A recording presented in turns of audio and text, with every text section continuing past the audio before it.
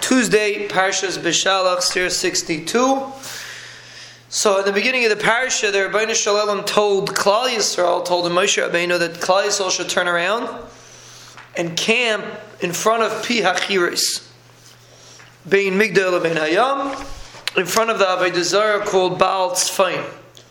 And then the Rebbeinu Shalom said that Paro is going to say that Klal Yisrael got stuck in the Midbar, and he's going to chase them.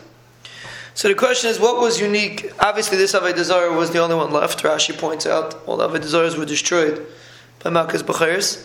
This was the only Avodah Zarah that was left. So first of all, the question is why? Why was it left?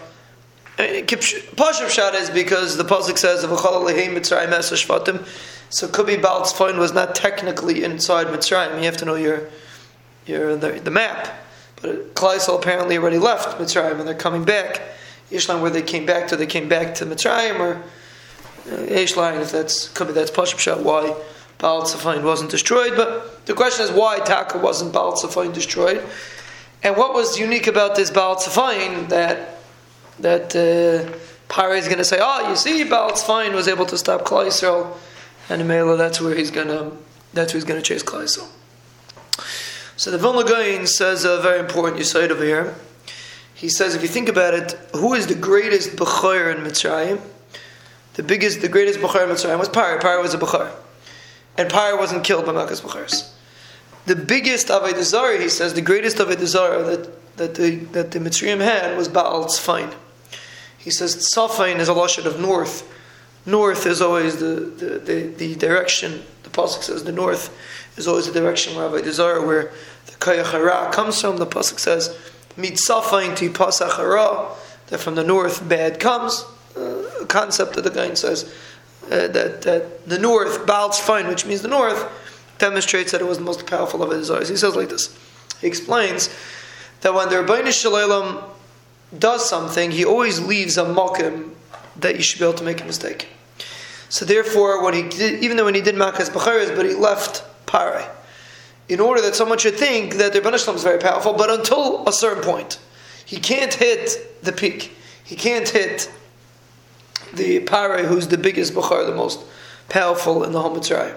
We're talking about Ruchni as the comparison, the most spiritual, and it was the most powerful Bechor in Mitzrayim. Baal Tzfain is the most powerful Avodah Zarah. The Rebbeinu Shalom can't touch that.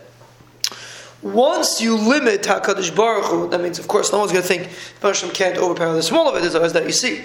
But once you limit HaKadosh Baruch Hu and say, okay, till here, till there, then already Paro has no problem chasing Klal Yisrael. Because the whole essence of Emunah B'Hashem is that the Rebbeinu Shalom is Nitzchis, the Rebbeinu Shalom is unlimited. If you're going to limit HaKadosh Baruch Hu, even in the smallest limitation, then already Paro could chase Klal Yisrael, because once it's limited, it's we'll figure out a way to get by the Rebbeinu Shalom. And that's what happened over here. The reason why the Rebbeinu Shalom left Baal Tzfain, and the same reason why I left Paro as a Bechor, was to give Mitzrayim an opportunity to fool themselves to think that HaKadosh Baruch Hu is not limitless. There is a point where his power stops, and that point will be by the peak, by the highest level. That's where there he couldn't get, and the Mela Paro will be able to chase Klal Yisrael, and then ultimately will fall into the Yam Suf.